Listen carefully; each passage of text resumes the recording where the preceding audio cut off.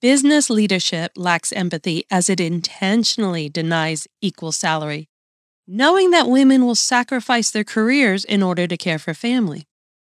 Intentionally denies paid family leave, knowing the physical and emotional hardship on new mothers. Intentionally denies promotion, knowing the detriment to future generations of children and an aging population. All in the name of profit. Hola, chicas! I'm Consuelo Crosby, born with both sides of my brain fighting for attention. Structural engineer and creative, mother and mentor, center of any spontaneous fiesta if I've had my morning latte. I give it all to being a first-generation Peruvian badass chica. So grateful you're here today, wanting to shed that armor, relax into your truth, pick up your salsa step, tune out what's getting to you, and be lifted from goddesses of generations past that taught us to live life large and out loud. Because we're not blending in. Life links. Knowledge you didn't even know you had to be the badass chica you were born to be. Hola, chicas! Thanks for joining me today on my birthday, +1. It was yesterday, but this was definitely an episode that had to be created way in advance of the celebrations and activities I had planned for myself. I tend to overload my wants as the day draws near and have multitudes of fun crushed into these last few days. You know, I've been celebrating all month, but this is also a tough week for me because it holds the anniversaries of when each of my parents passed away over the last few years. I took care of them for 8 years while getting my master's and having my girls finish college. And thankfully, I have amazing friends who embrace me through all of the curveballs that life has thrown at me and been there for me regardless of the time of day or work required because of their empathetic personalities. This is what we're going to touch on today. Empathy in our everyday lives. Not just in the moment of tragedy, though. The need for empathy to soothe us through the difficulties that life presents and that we have no control over. Whether a moment of doubt of our abilities, a feeling of isolation, a loss of a loved one, or even a loss of a part of ourselves. This is where we typically look for empathy, but as women, we're placed in unnecessary, harsh environments that could be eliminated by training professionals to act with empathy. Like in the medical field, how often have you been turned away, told it's in your head, and dismissed out of ignorance of what a woman needs in her health care? And what about at the workplace? Can you expect empathy from leadership or peers when dealing with a challenge either within the company or within yourself? But first, we're going to take a moment to share some empathy for those who have lost their loved ones and family and continue to heal from their absence. If you've gone through this, I hope you've been kind to yourself, given yourself some time to begin to heal. Each of us passes through grief in a different way, and yet a bit of empathy, of knowing we're not alone in it, can be the comfort we all need. A beautiful way to keep healing is to remember our loved ones in their most unique moments, the ones that stand out and speak only of them. Memories may be a mixed bag of emotions, but all of those emotions are healthy in bringing us to a place of acceptance of their absence and grace in remembering them. In my Hispanic culture, this week culminates in the celebration of remembrance of our family members who have passed on. Latino and Hispanic cultures honor their ancestors with stories that illuminate their lives and prayers of gratitude for everything they provided for the next generations. In Mexico, it's Dia de los Muertos, and for me, it's All Souls Day, but both are celebrated on November 2nd. My mother passed away 3 days after my birthday, on the 29th. And 5 years later, my father passed away on All Souls Day. I kid myself that they never wanted to be forgotten, so they left here right after my birthday, but really, it's a special time of the year to be celebrating their remembrance in the same week that they actually left. And then between all this, my birthday and this celebration of remembrance, there's Halloween, which we all love. It's still absolutely my favorite. I always wished I was born on Halloween, and regardless, my birthday parties are always costume required. Yeah, this is definitely a week of mixed emotions for me. All the feels.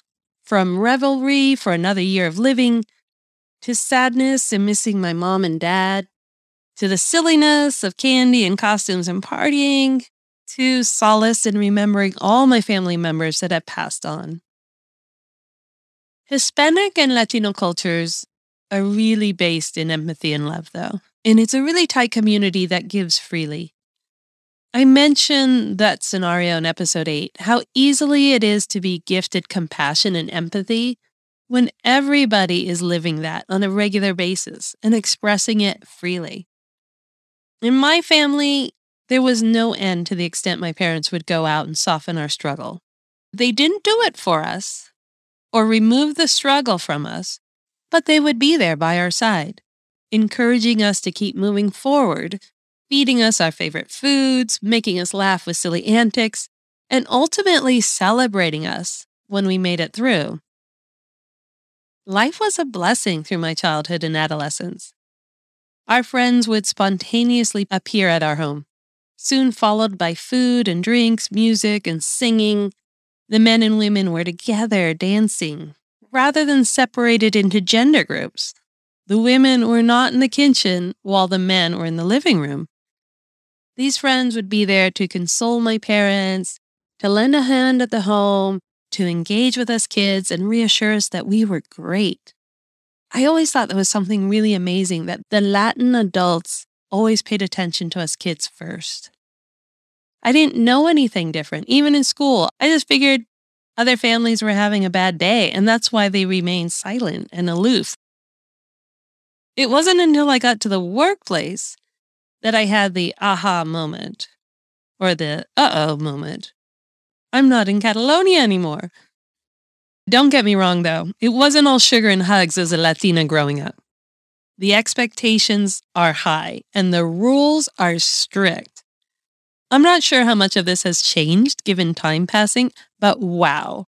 I have so many stories that I could share right now, but that would be an entirely different podcast. There are some great reels out there right now that give you a pretty good idea of the personalities involved. So add some of the restrictions of the 60s era and you'll get a good picture of what I'm talking about. I'm actually going to be adding in bonus episodes that are 15-minute stories that flesh out what I reference in these full episodes, because each time I wrote one out, I cut out my own story. It's like I silenced myself because it made the podcast too long. But I would love to share them in hopes that they resonate with you. Some things will be really familiar with you because they haven't changed, and some things are outlandish, like when the sheriff at my construction site tried to lock me up in a mock-up cell. Yeah, these realities are something else. Be on the lookout on our social media for the first drop, and I'll give you a heads up. So a Latina is prepared to enter the workplace with a very go-getter attitude. It's not a type A personality, because if music started, I would drop everything to break into dancing. I know, bad thing, right? It's just that the work ethic from being raised in a Latina family is pretty high. And yet, the amount of empathy given is equally high. It's what gets you through it, and it allows you to see how much depth you have when you're challenged, and how courageous you can become when surrounded with empathy. Women tend to come into the workplace with a high work ethic anyway, because that's what it takes in this current style of business to break through the barriers. It's not fair, and it's what's putting us under a lot of stress at work, and it spills into our personal life. Still, we persevere knowing that the work we do is commendable and should be recognized and rewarded. After all, that's the way we have lived our lives. We go out on a limb to climb higher, either reach the next branch or fall down to the next one below. But either way, our family's there to embrace us and encourage us to keep climbing, and so is our sisterhood. But then you hit that moment the wait what's happening moment when you realize that others have been operating on a different standard. Tell me if you've had this moment. Let's say you're at work. You really apply yourself to hit all the goals for the year, the knowns that will indicate you're eligible and worthy of a promotion. You're happy and proud of yourself, and when it comes to being recognized for achieving the goals, leadership is crickets. Silence, nothing. Instead of calling out lack of respect from leadership for your success, you begin to doubt that you really did it. Or hopefully you go in the opposite direction and say, hell no, I want my rightful promotion. Yeah, this is when the other aspect of empathy should kick in from leadership. Empathy is also an act of reciprocity, of giving back to others that have given themselves to you. It's finally being able to return kindness and support to the same extent that someone has sacrificed themselves for you. Empathy as reciprocity is freely given without the need of the other person asking for it. Empathy should occur in the moment the recipient recognizes the sacrifice or high work ethic of the other person. The moment can either be scheduled or spontaneous, and in that moment, the person of strength who has been giving and working and supporting a specific effort is duly rewarded with gift, promotion, or just a frickin' break. Lack of empathy creates burnout, and it's not sustainable. Someone giving their all, beyond what's expected or what her peers are giving, will feel used and unappreciated. Leadership that lacks empathy takes advantage of its employees, establishes a one-way flow of taking without giving back in return. Family that lacks empathy will place demands and expectations without offering gratitude and assistance in return. I think it's really difficult in this culture. Here we are money-centric, unwilling to disrupt our routine if it means losing money or missing work or worrying how others would view us. It's especially difficult for us women since we're expected to be the sole source of empathy to everyone around us. Family, friends, employees, and yet we get stretched even further by consoling each other. Now, little acts of kindness go a long way on any given day to sustain each other. It's a way of creating community, a sense that no one is alone in their struggle, that you're near and present and ready to act should they need help or support.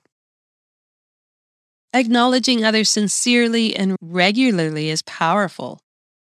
People feel seen, which brings them one step closer to being part of something bigger, a community that will help them endure life challenges rather than stressing out all alone. In leadership, though, it has to go further than just recognition, since the majority of our lives are so intertwined with work that it spills into our personal space. The Employee of the Month award is okay. It's intentional, it recognizes a goal being hit, but it's not an equal act of reciprocity for the amount of time and energy, even financial resource, it took that person to reach the goal. By the time another fiscal year has ended, employees shouldn't have to be demanding their promotions in title and salary. They shouldn't have to be negotiating and demanding their worth, especially for women who are fully informed that their salary will be 20% less on average than their male peer. For a Black woman, it's 35% less. And for Latina, it's 45% less. This alone shows lack of empathy, lack of reciprocity that business leadership is operating on while they make billions. The impact from lack of empathy goes far beyond the disparity in salary, though. It directly affects women's abilities to provide for childcare so that they can be consistently present in their career. Without empathy, women live the threat of sacrificing their career in order to care for their family. And given their loving and empathetic nature, the very nature that is completely responsible for the survival of humans, women will opt to care for their family rather than sacrifice them for a job. Over 50% of women left the workforce during the pandemic because of lack of childcare. This plummeted the presence of career women back to the same numbers as 1988, when women were barely allowed to own their own credit card without a male cosigner. Secondly, women and their careers are threatened by the lack of maternity and family leave after childbirth. This lack of empathy places women at risk in their physical and emotional well-being. Studies show that 70 to 80% of women develop some aspect of postpartum depression symptoms after childbirth. Without proper care and rest, these symptoms may be overlooked or dismissed by the family or more so the medical staff. Gone unchecked, a new mother's symptoms may interfere with her ability to develop relationship with her baby, causing duress in the newborn. And thirdly, women are vulnerable to being dismissed for a promotion of title and salary, especially Latina and Black women, given an uninviting work environment that fosters imposter syndrome from a lack of sense of belonging. This in turn creates self-doubt of equal value within a company. And without a confident sense of belonging, women will hesitate to demand a promotion, leaving them at risk to fall behind in generational wealth and ability to care for their family. So a company lacking in empathy will avoid proactively providing a just promotion, taking advantage of the situation it knowingly created.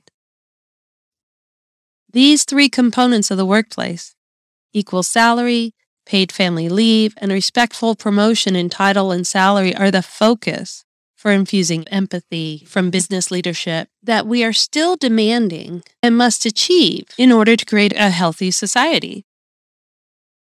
But business leadership lacks empathy because it intentionally denies equal salary, even knowing that women will sacrifice their careers in order to care for family. It intentionally denies paid family leave, even knowing the physical and emotional hardship on new mothers. It intentionally denies promotion, even knowing the detriment to future generations of children and an aging population, all in the name of profit. So by demanding empathy for women, because until we demand it, it won't be acted on freely, our entire society will benefit. By creating an empathetic workplace, we create an equal and just place for women to thrive, and therefore our entire society thrives. You have the power to call attention to these areas of inequity at your workplace, and also to broadcast the successes of companies that have already instigated equity and empathy. Women entrepreneurs and women in leadership should be building empathy into their business organizational structure as a given, not something that has to be demanded, protested for in order to be provided. Women understand the absurdity in expecting an employee to work hard, go unrewarded, and then expect her to further fight for her just promotion.